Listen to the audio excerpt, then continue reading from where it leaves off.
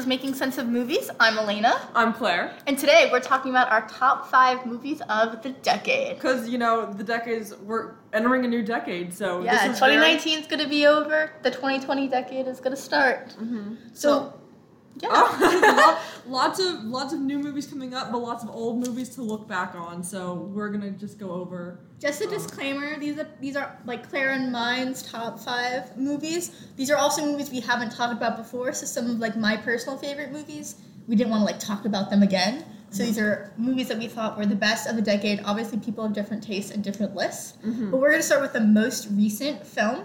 So the most recent is gonna be Knives Out, which is directed by Rian Johnson. If you don't know, did the most recent Star Wars film. Oh, we remember that one. And people won't forget about that. You won't forget.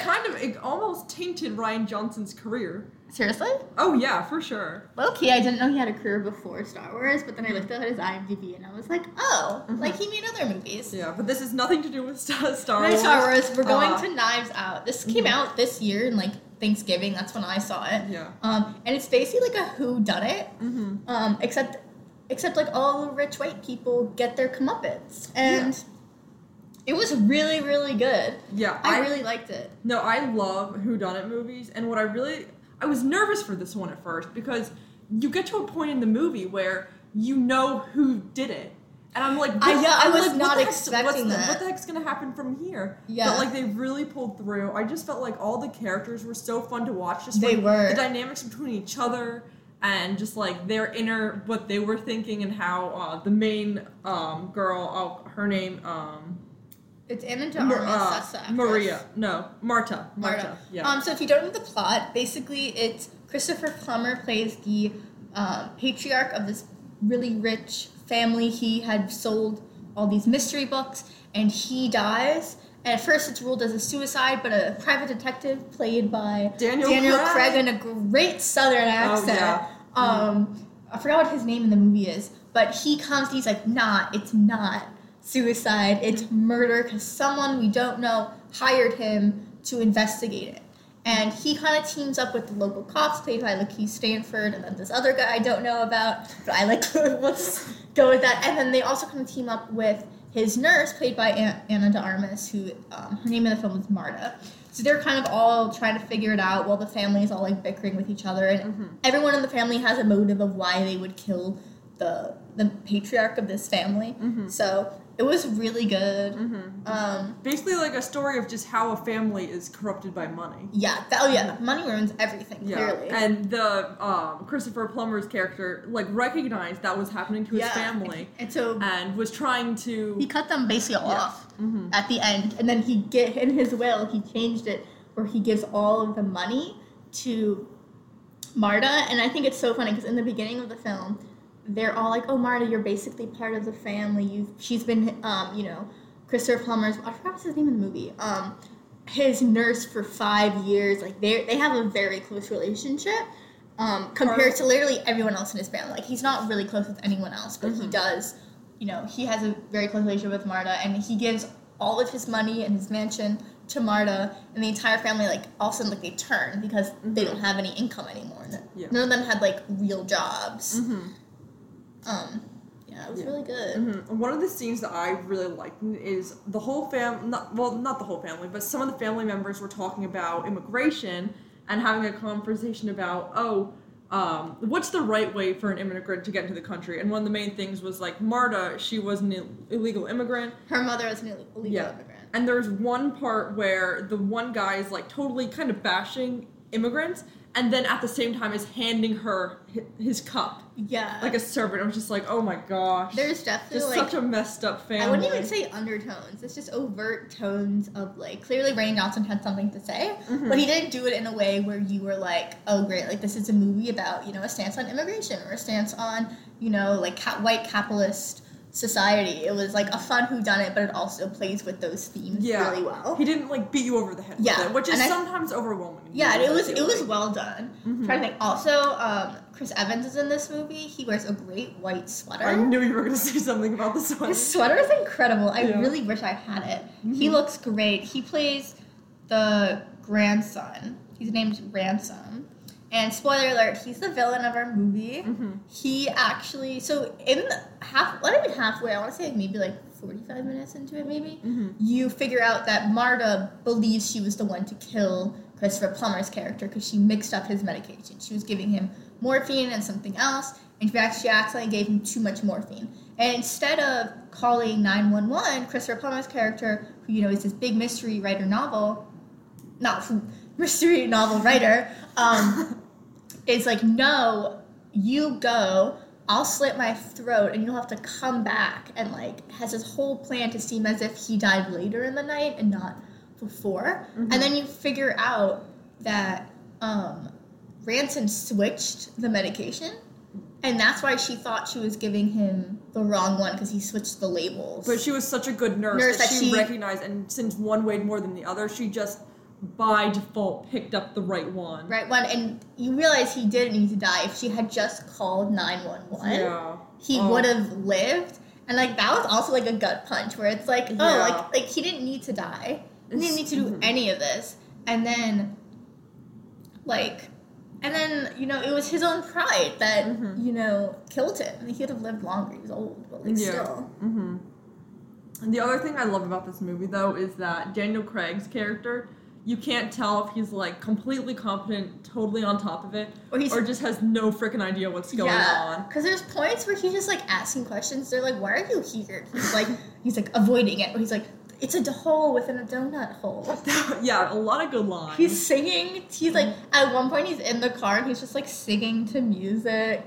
Like, and then it's literally not till the end of the movie where he's the one who figures out, like, Ranson was the one to do this. Where you're like, oh, like, maybe he's actually a good detective. Like, he's very reminiscent of that guy from the Orient Express. Oh, Kenneth Branagh's character. Yeah, his character. Like, they're very, I think, in the same vein of this, like, male detective, you know, famous detective. Yeah, Kenneth Branagh's character, though, is a lot more on top of it than Daniel Craig. Yeah, but I think that gave it, like, humor. Oh, definitely. And actually Rian Johnson talked about having Daniel Craig back for a sequel, not of this particular story, like, not continuing the story, but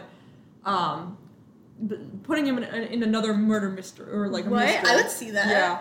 He was actually really good, and, like, for some reason I just don't see Daniel Craig, like, outside of, like, 007, like James Bond, but he did a movie called Logan Lucky, where he also plays kind of like a dumb, like, Southern guy, and I feel like he has a knack for it. Like, he's good at it. No, I'm glad he gets to, like, stretch his, like, comedic chops in this. Yeah, because he's funnier than you think he is. Yeah. He seems so serious all the time. No, I totally agree.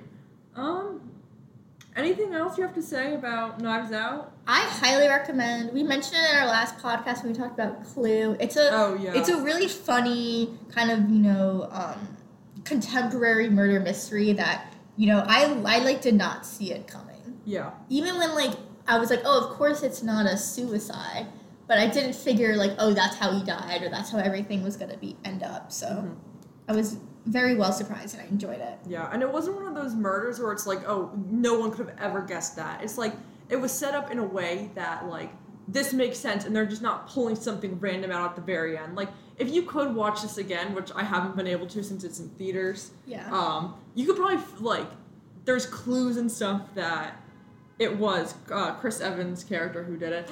Yeah. One more important thing, What? They are having showings of Knives Out that are all ugly sweater themed. So everyone's been going just in ugly sweaters, and I think that's really cute, and I love that.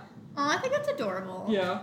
It's a good marketing tool, too. Yeah, that's true. Okay, so that concludes our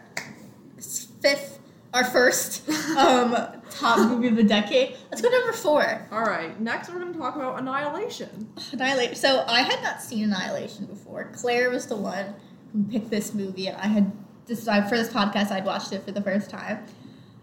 As someone who has been, like, science, like, my major is quite in the STEM field, I did appreciate this movie. It was really well done. Thank you. That's one of the reasons I really liked it. I really love just, like, you know, women characters in STEM, and it's not like, they felt very humanized. Like, that wasn't their only personality trait, you know? This is based off a book, and I read that the book is literally completely different from the movie. Oh. Like, what they took from the book was that feeling, like, it wasn't even called the shimmer in the book. So if you don't know what Annihilation is about, it's about 5 women, a biologist, psychologist, paramedic, surveyor, sociologist, and a physicist. And they go into this area that you see in the beginning of the movie that, like, some meteoroid from space crashed, and there's all these weird things going on. And they're, like, this one party that had gone in, and different parties had gone in, but they've died. And a lot of military parties. So this is why they're sending. They send. I think in the book it's the first all female, and it seems like that way in the movie. They seem to only show male people going in, and they're also all scientists, which is why it's a little different. And they basically go in to see what's going on, and like what's happening, and why no one else has come back alive.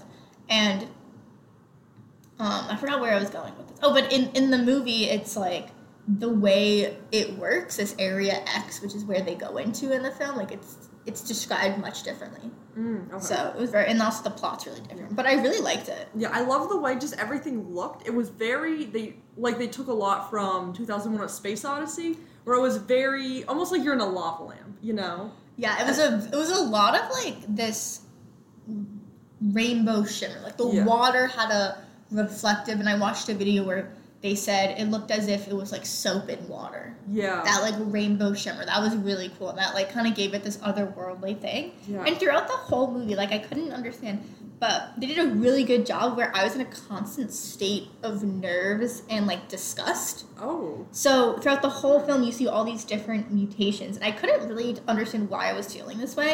And I realized because it's all so unnatural. Yeah. The mutations, like the flowers are blooming and they're all from the same branch, that they're all different flowers. The animals are like mutating in like vast different ways, where like they're crossbreeding with different species, which is like which is like impossible in real life. And everything just looked unnatural, and that way, like it just made me feel like I don't understand what's going on, and I don't know, like there were points where I was like cringing at the movie. I was like, I don't understand, like because also it flashes forward to Natalie Portman's character. She's the main character. She's the biologist. How she's being interviewed. So right in the bat, you know she's the only survivor. So when you watch them go in, you know the other 4 women die. You just don't know how. It just makes it so much more nerve-wracking. And just that, and the music, which is just like... The music was really harsh good. Overtone. Yeah, the visuals and the music do a really good job of setting this very like uncomfortable, unnatural tone where you're supposed to be on edge the whole time.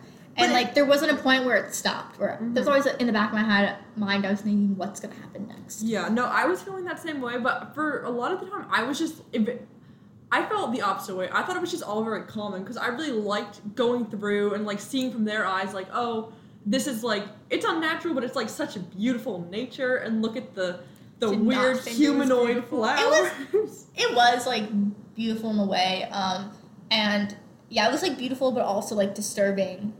But yeah, there was one point in the film they go to, I guess what was an area where people lived, because they did say they evacuated like a swamp populated area, and there are all these people that are not even people, they're all these flowers that are shaped like people, and that's when the physicist says if you test these flowers, they probably have human Hox genes, which are genes that humans have to do like the structure, and everyone's like, that's crazy, and I'm like, and that was my one thing where I was like, why do they keep saying things this crazy? Like, literally look at where they are. Yeah, like, you don't just get attacked by, like, some mutated alligator and just be like, oh, that's crazy, these flowers. These flowers are crazy. Like, that's the least crazy thing that was going on. Okay, wait, can we talk about the bear scene? The bear scene! Oh, okay, so if you've seen, I have to say this, if you have seen The Hunger Games Catching Fire, the second movie, there's these birds that mimic someone's voice. And the bear compared to the birds literally could fucking kill the birds. Yeah. The voices there mean nothing. So there are 4 of them left. One of them had died by being killed by this bear when they were, I don't think it's a bear. I think it's like a pig also. It's like a weird combination. But there was one girl who was like killed earlier, but no one saw it except for 2 of the2 girls. So two of the girls saw it, and then Natalie Portman's character saw the dead body and was like confirmed she's dead. And then they go to this other house, and Gina Rodriguez's character, who she's also really well done, she like before they find this video made by the other expeditions, and they use it. They cut out this guy's stomach, and you can see these like worms moving, like literally like slithering. It was gross. Throughout. I hated that and part. They find his body, and it's so, I don't know how to describe it. It's like there are these flowers and moss and it's mosaic fungus. It's like becoming part of the part of it. Yeah. And it was like his body. He obviously died, but he was, you know, preserved in this moss and flowers, and it was beautiful yet highly disturbing. So Gina Rodriguez's character, she's like, I can see my fingerprints moving, and she's like, if you cut me open, will I be like that guy? And she starts to get really paranoid.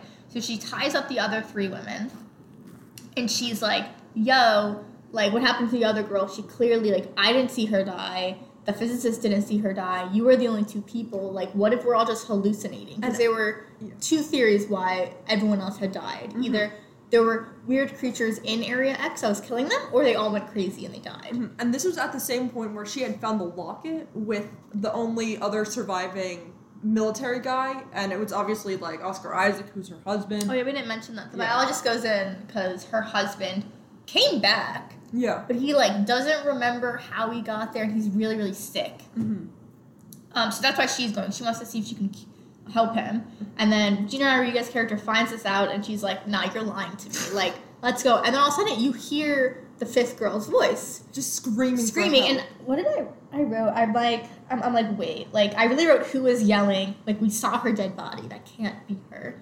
And then all of a sudden, she gets attacked.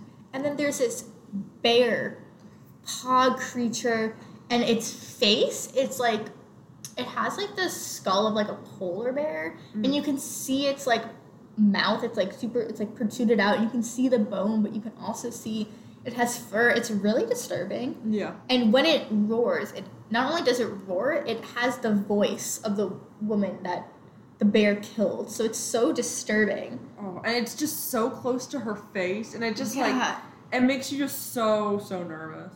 Yeah, I wrote Sarah sickening in my notes.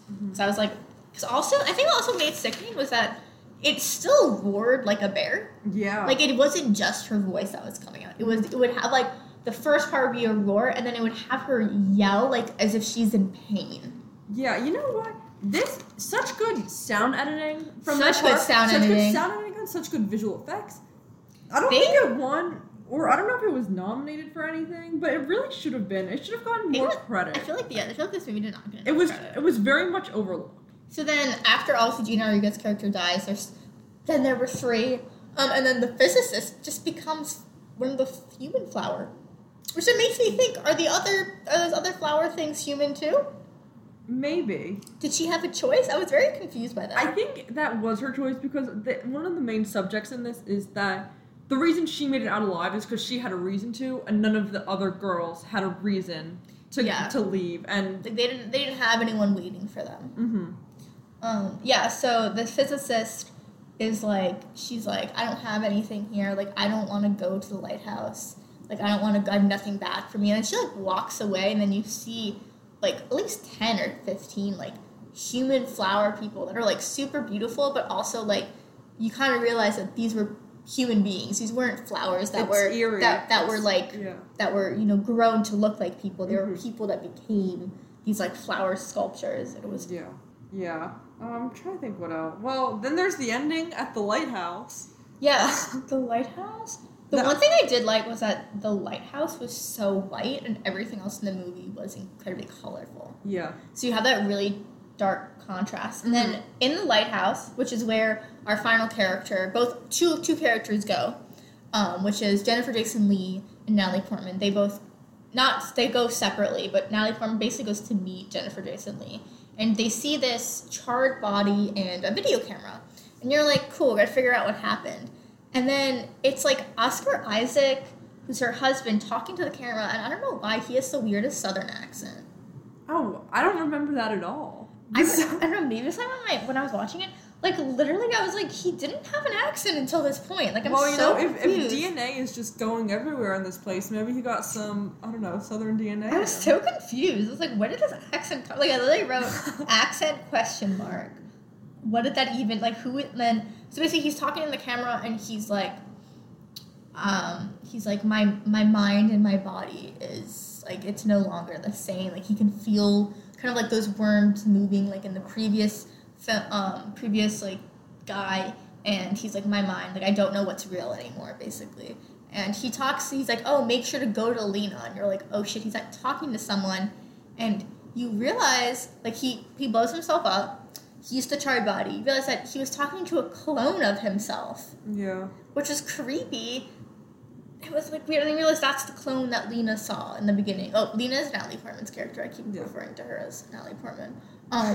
Yeah, so like. So in the end, she ends up going back and kind of just accepting that like the clone, like it seems like she wants the clone in her life and is just gonna forget about it. That's just the way I took it. But in the end, like Jennifer Jason Leigh, I don't even know what happens to her. She's like, I can feel it inside me, and then she becomes like this light, and then this light thing becomes this like weird like holographic person. Like it's not a person. It's like a clone, not even a clone. And as soon as Natalie Portman touches it, it becomes her. Yeah. And they're literally the same. And she also has this tattoo on her arm. Yeah, I don't really know what it all means, but I like it anyway. I just kind of like how ambiguous it is. Yeah. Well, so basically, in the end, Natalie Portman outsmarts the clone, and she kind of blows it up, and then she goes back, and she's like, I want to see my husband, basically. Mm-hmm. And she's like, you're not my husband. And he's like, I don't think so. And she's like, are you Lena? And you have this quiet moment, and then her eyes kind of have this glow, like what the other, like, kind of like what everything else in Area X did. I guess we should also say she destroyed Area X, I feel like. No, yeah. She destroyed the lighthouse, destroyed all of, like, Area X. But then it's kind of like, nah, like, it kind of lives on. Because she tests her blood in the movie, and she says, it's inside me. Oh, yeah. So that's why I think, like, she's not the clone, but she's a mutant. Yeah, of Area of X, and it's survived in her and in him. Mm-hmm. I wonder if that would have any, like, I would like to know, I wouldn't want a whole movie of it, but I want to know what happens to her afterwards, you know? Like, how this, being in this area affects her in the long term. I mean, I would just want, like, a paragraph or two from, like, they don't need to make that a whole movie, obviously, but just, like, a lot of interesting ideas. Yeah, if you're looking for, like, a good sci-fi, thriller, like, suspense movie, Annihilation is great. All female, you know, cast, basically. And, people didn't think it was going to do well, because I know... Really? In America, it was in theaters. Oh, abroad, it just went straight to Netflix. Oh, really? Yeah, which is really sad, because, like, the visuals are just so good. Like, you want to see it on a bigger screen. Yeah. I can see. I saw it on my laptop, but I can definitely see how it would be cooler on a bigger screen. Yeah. Yeah. I'm trying to think if I have anything else to say. I just really dig this movie. I think cinematography was really great. Special effects were sick.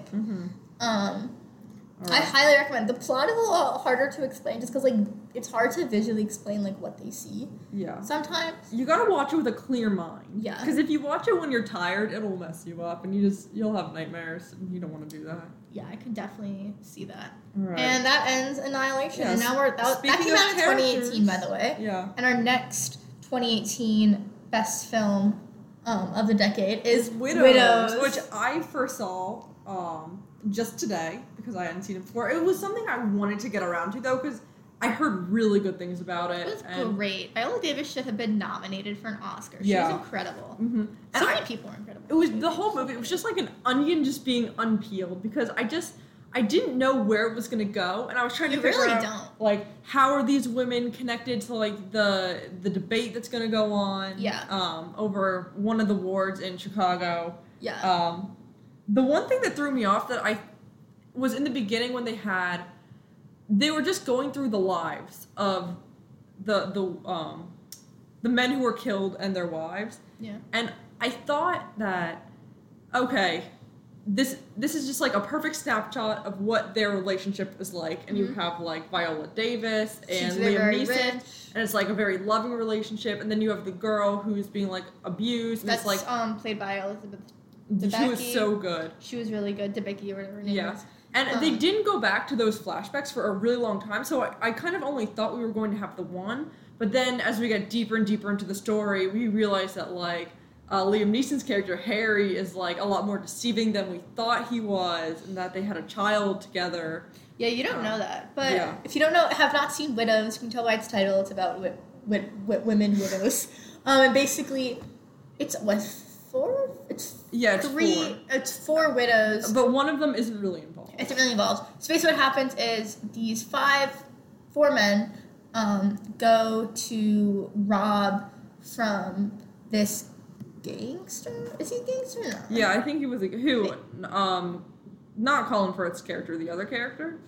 Yeah, Brian. What is his name? Brian Tyree Henry. Oh, yeah. His character. They steal $2 million from him, and when a standoff with the police, the car explodes with the money, and they can't. And all the husbands all die, and all the women are left with nothing. Mm-hmm. So like Elizabeth Debicki's character, like they had no more money.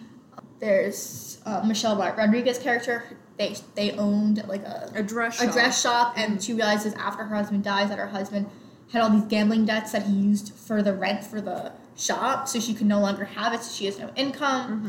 Mm-hmm. And then for Viola Davis' character, she's kind of, I feel like, the most well off. Yeah. She still lives in her very nice apartment in Chicago until the guy who her husband stole from comes back and is like, I need the money. Yeah, need $2 million in 1 month. In 1 month, and she's like, I don't know what my husband was doing, and he was like, I don't believe you. You have to know what your husband was doing, or like you must know where the money is. You must have some money. Like you live in this nice apartment. Mm-hmm. And basically he threatens her, and she's like, what am I supposed to do? And her driver, the driver. Oh, I love the driver. Basically gives her a key that has her husband's journal, and in the journal he's outlined this heist for Colin Farrell's house. Like there's money in the house, but like yeah, and she's like, okay, like this is how I'm gonna get the money. So she tries to recruit all 3 of the other widows, but she only gets 2 of them because the other one has a child, and she's like, no, I can't like involve you there. And basically this whole movie's about them like getting ready to this heist, and then they get a 4th woman played by, what's her name? Won a Tony. But anyway, she works as like a hairdresser, and the hairdresser is also owned by Colin Firth's character. Yeah. So there's this whole it was just really well done. Like you weren't expecting the ending, so in the end, like Liam Neeson's character is alive. Yeah, I wasn't expecting. I was like, holy shit, how is he back? Yeah, and he like kills the other men, like full on like. Fakes the police shootout. I don't have to fake the police shootout. He fakes it like... He starts the shooting. And then gets out of the way. Gets out of the way, puts the car on fire, so everyone else dies and he lives. And then he basically picks his wife to steal the money so he can get it. Mm-hmm. It was not what I was expecting. And then in the end, freaking Viola Davis kills him, and I was like, yes. Yeah, that part was crazy because... like, she's on the ground, and then, like, he's reaching for the gun, and the gunshot goes off, and it gets me every time. I'm like, oh my god, like, she shot, and then she's the one who took the shot, and I'm like, yeah, that's amazing. Because also it shows, like, her growth. Like, so in the movie, like, she starts out as this kind of, like, cold, like, rich woman, and then you realize, like, the reason she's cold is because her son was killed by a cop in Chicago, and she obviously, like, that's a tough thing to get over. Obviously the husband got over it in a different way than she did. And that's why she's so kind of cold. Mm-hmm. But then, like, she kind of starts to stand up for herself, kills her stupid husband. Yeah, and all the other characters really, like, grow into themselves, too. Like, Elizabeth Debicki's character, Alice, like, she's in this circle of just, like, abuse. First with, like, her mother, and then her husband. And then once her husband dies, her mother. Kind of Viola Davis, not to the same extent, but, like, the same having power over her. And but I think also, like, Elizabeth, like, Debicki's character, like, clearly didn't, like, she had no agency. Yeah. You know, like, she didn't know how to, because she had been in this cycle, she didn't know how to, like, speak up for herself. And in the end of the movie, she does. Like, and then her and Viola Davis do become friends. Mm-hmm. Yeah. But yeah, there is points where she's, like, Viola Davis is just like, come on, let's do this. Yeah, there was a lot of tension between the group. Yes. For a while. But I love the one scene where Elizabeth Debicki's character, goes into the gun shop, and she's, like, begging the woman. She's like, oh, like, buy me a gun. But she was just pretending. Well, no, she was just acting out this whole scenario to get the woman to buy her a gun, 3 guns. Yeah, there's a good mix of, like, women using, like, their sexuality and their emotions, like, for them, and also, like, in a genuine way, but in a non-genuine way. It was, like, a good mix of that. Yeah, no, I totally agree. Also, Daniel Kaluuya. I forgot his last name. Is in this movie as well. He's a pretty scary Yeah, no, he's guy. crazy in this. He's pretty crazy in this. But he's in this movie, so that's a good reason to watch as well. I'm trying to think. I really liked this. I thought it was, like, good suspense. I thought all the women were, like, so well acted and so not one-dimensional. They were, like, full-fledged out characters. And I like how they would switch back and forth between really calm scenes and between really violent scenes. Just because, like, you had time to breathe, but also, like, it totally enhanced those violent scenes. Yeah, it felt, like, claustrophobic, where it's like, rip the driver. Oh, yeah. Big shout out. Big shout out to the Viola Davis's driver, who only tried to help her and got killed in the process. That's what happens in this world, you know? That is what. Oh, and also the scene where Daniel Kaluuya was beating up the guy in the wheelchair. That was unnecessary. That kind of was unnecessary. Why are you gonna do that? Was that at the bowling alley? Yeah, that was. That was unnecessary. Yeah. Why are you gonna do that? All right. Any other thoughts on Widows? No, I highly recommend. Yeah, I would too. Who is it? Who directed it again? Oh, it's Steve McQueen. Steve McQueen. He did 12 Years a Slave. I think, Yeah. Right? Yeah. Yeah, he did 12 Years a Slave. And it was also written by Gillian Flynn as well. I think co-written. So if you're thinking, like, well-written female characters who are full of, rage and other emotions, Gillian Flynn's your girl. Yeah. She does it well. All right. The next movie we're going to talk about also stars Daniel Kaluuya. Get Out. And it's Get Out. Which is written and directed by Jordan Peele. Which if really, you don't already know that. Yeah. This movie really put him on the map for horror. Like, making one horror movie, and everyone's like, oh, Jordan Peele's horror now. And he does it so well, though. It also has Lakeith Stanford from Knives Out. Yeah. Look at this. Lakeith Stanford has had a good couple years. So I feel like most people have seen Get Out. I actually watched this movie for an American Horror Stories class, 2 years ago. And I read a whole essay on it. Wait, what was your essay about? I talked about how they used silence to create horror. So, not complete silence, but no talking. Yeah. So they would use the soundtrack to have that horror. It's not that important. We can continue. But if you haven't seen Get Out, basically it's where Daniel Kaluuya's character visits his white girlfriend's parents for the weekend, and shit gets weird. Yeah. And also they're racist. Yeah. Yeah. If they would have voted for Obama for a third time. For a third term.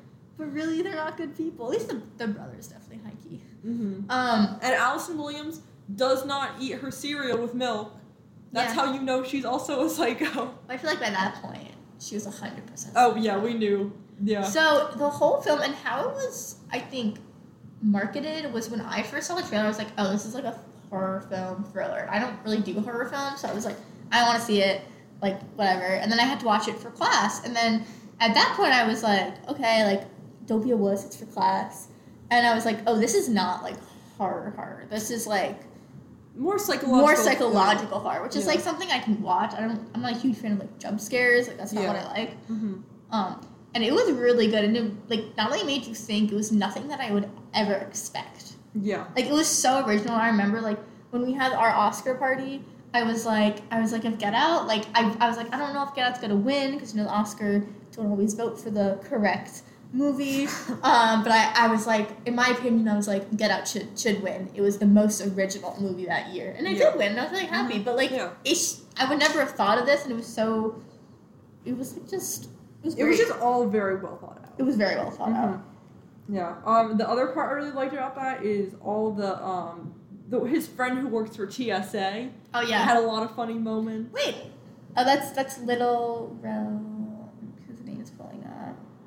Howery. Oh, gotcha. Yeah, he was also really funny. There's so if you don't know, basically what happens is they find out that the family basically they do these brain transplants where they transplant the brains of their rich white friends into young African American people, and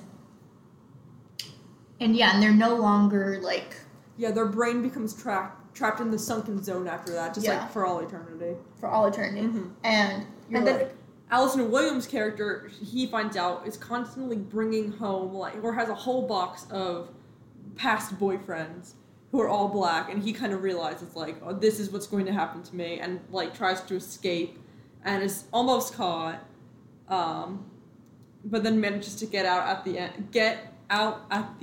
Oh, that was so good! Oh my gosh.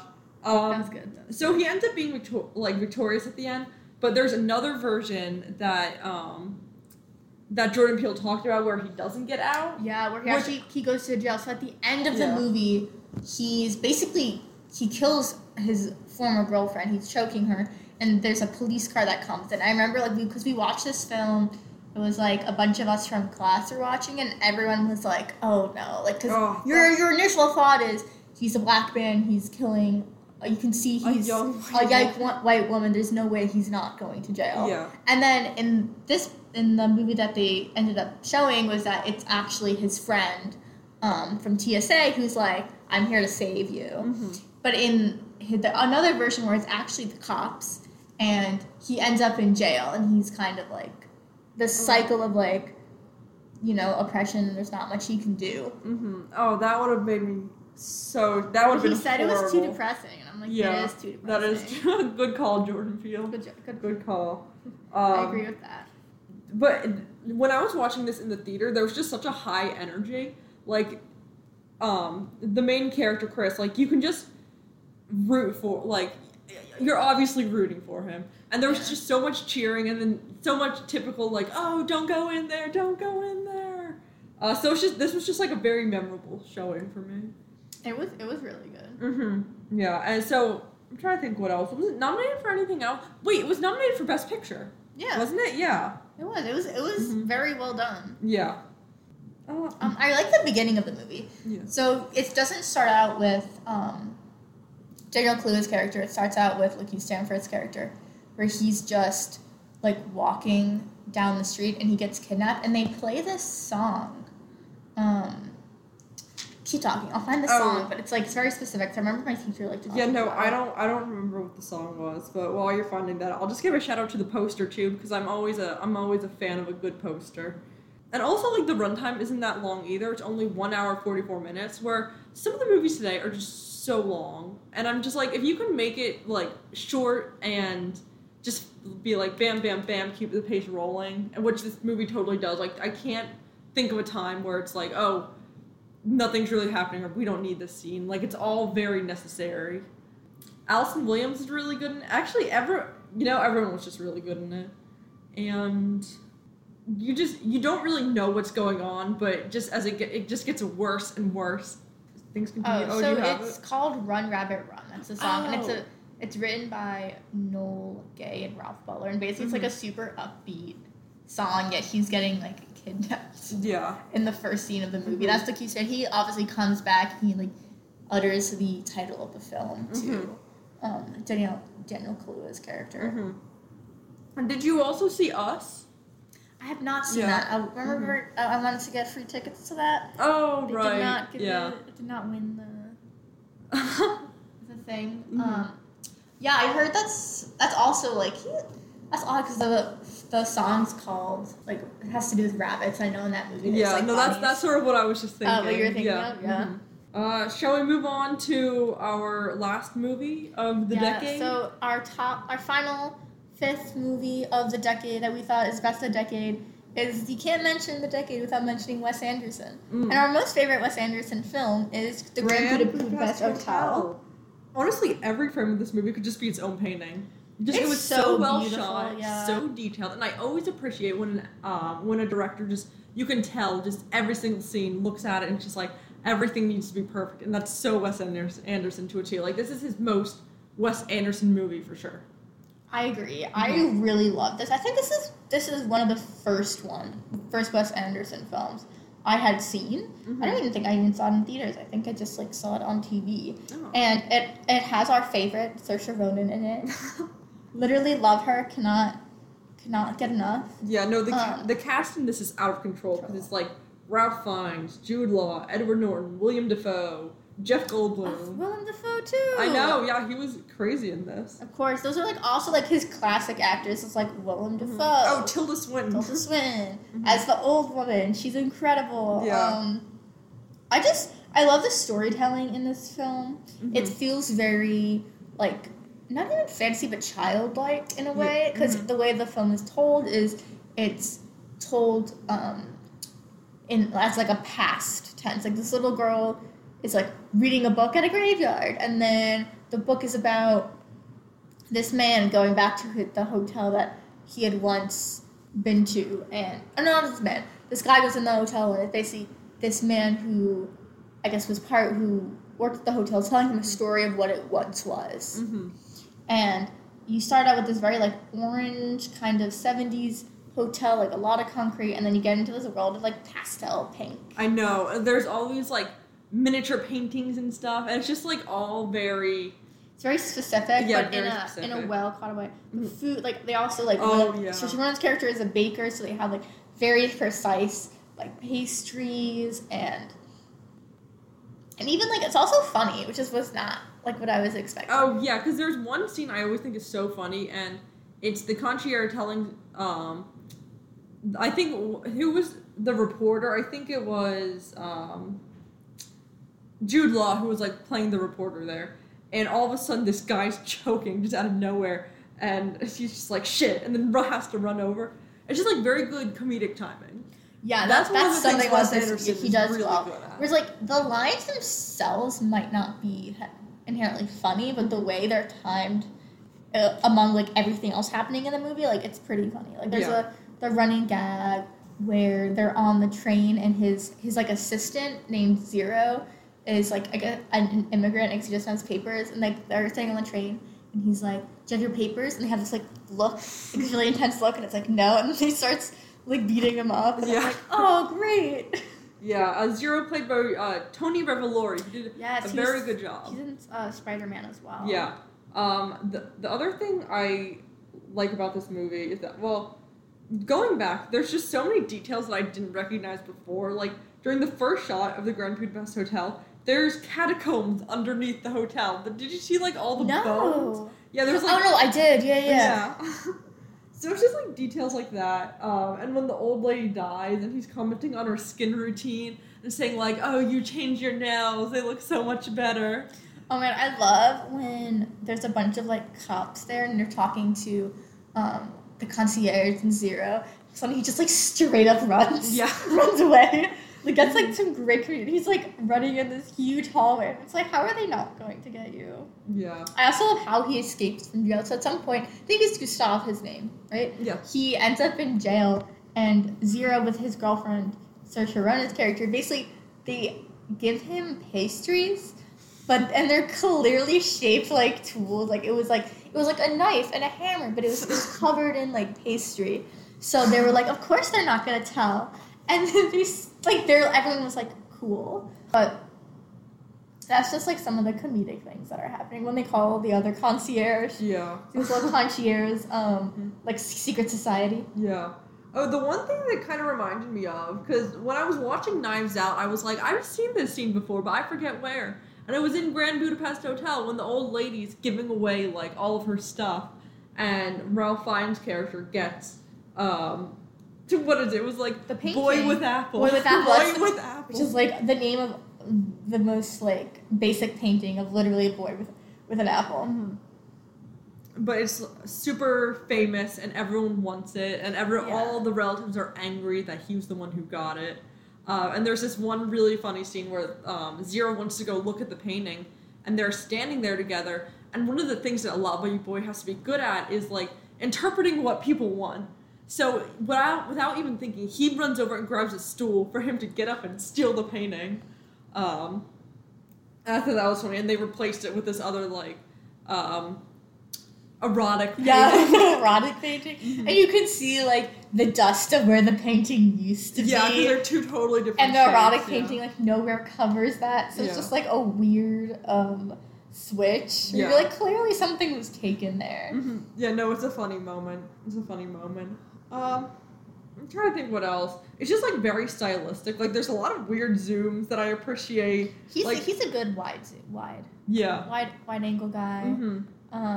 Yeah. Well, I feel like all Wes Anderson films are very aesthetically pleasing, but I think this one is like my favorite. Yeah, I think this like, is definitely my favorite Wes Anderson. It's quirky enough because it's kind of its own world a little bit, where like this stuff didn't exist in like our own reality, but there's a point where like it does in his, and like it's so much in the past where like it doesn't matter. Yeah.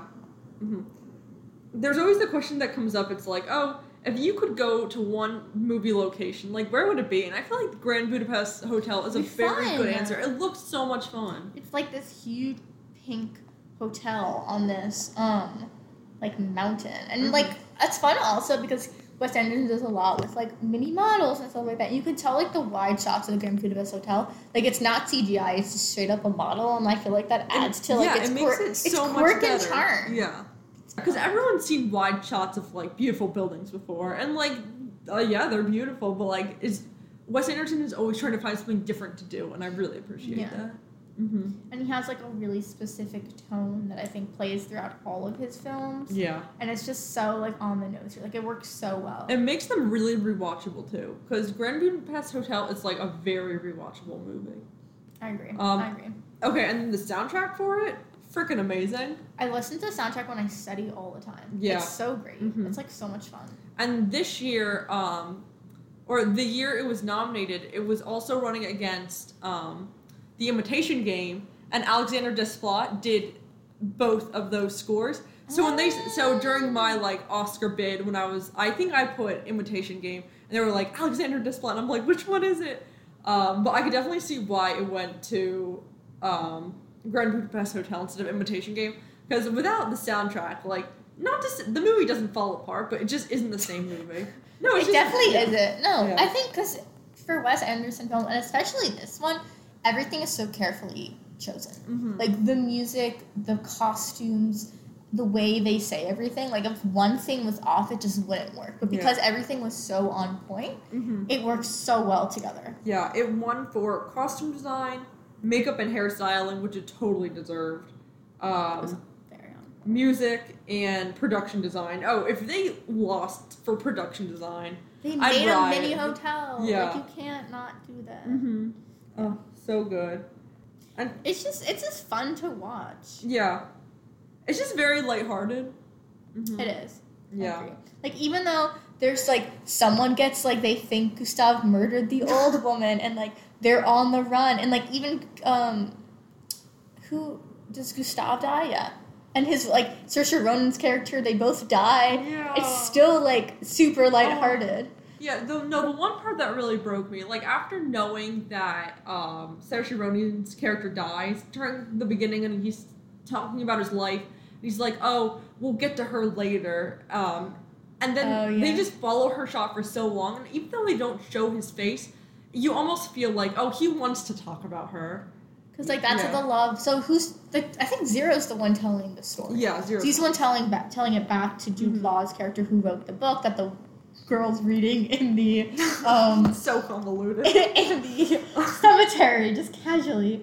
And he's like, oh, yeah, we get married, and, like, 2-3 years later, she dies. And I'm like, no! They were so in love. I know. And, like, so perfect for each other. Yeah. Yeah. Do you have a favorite on this list out of these movies? I mean, it's hard to say because, like... It's really hard because these are, like... They're all very different. Yeah. I feel like we should do honorable mentions of movies we've already talked about. So, honorable mention of one of my absolute favorite movies of the year, it has to be Lady Bird.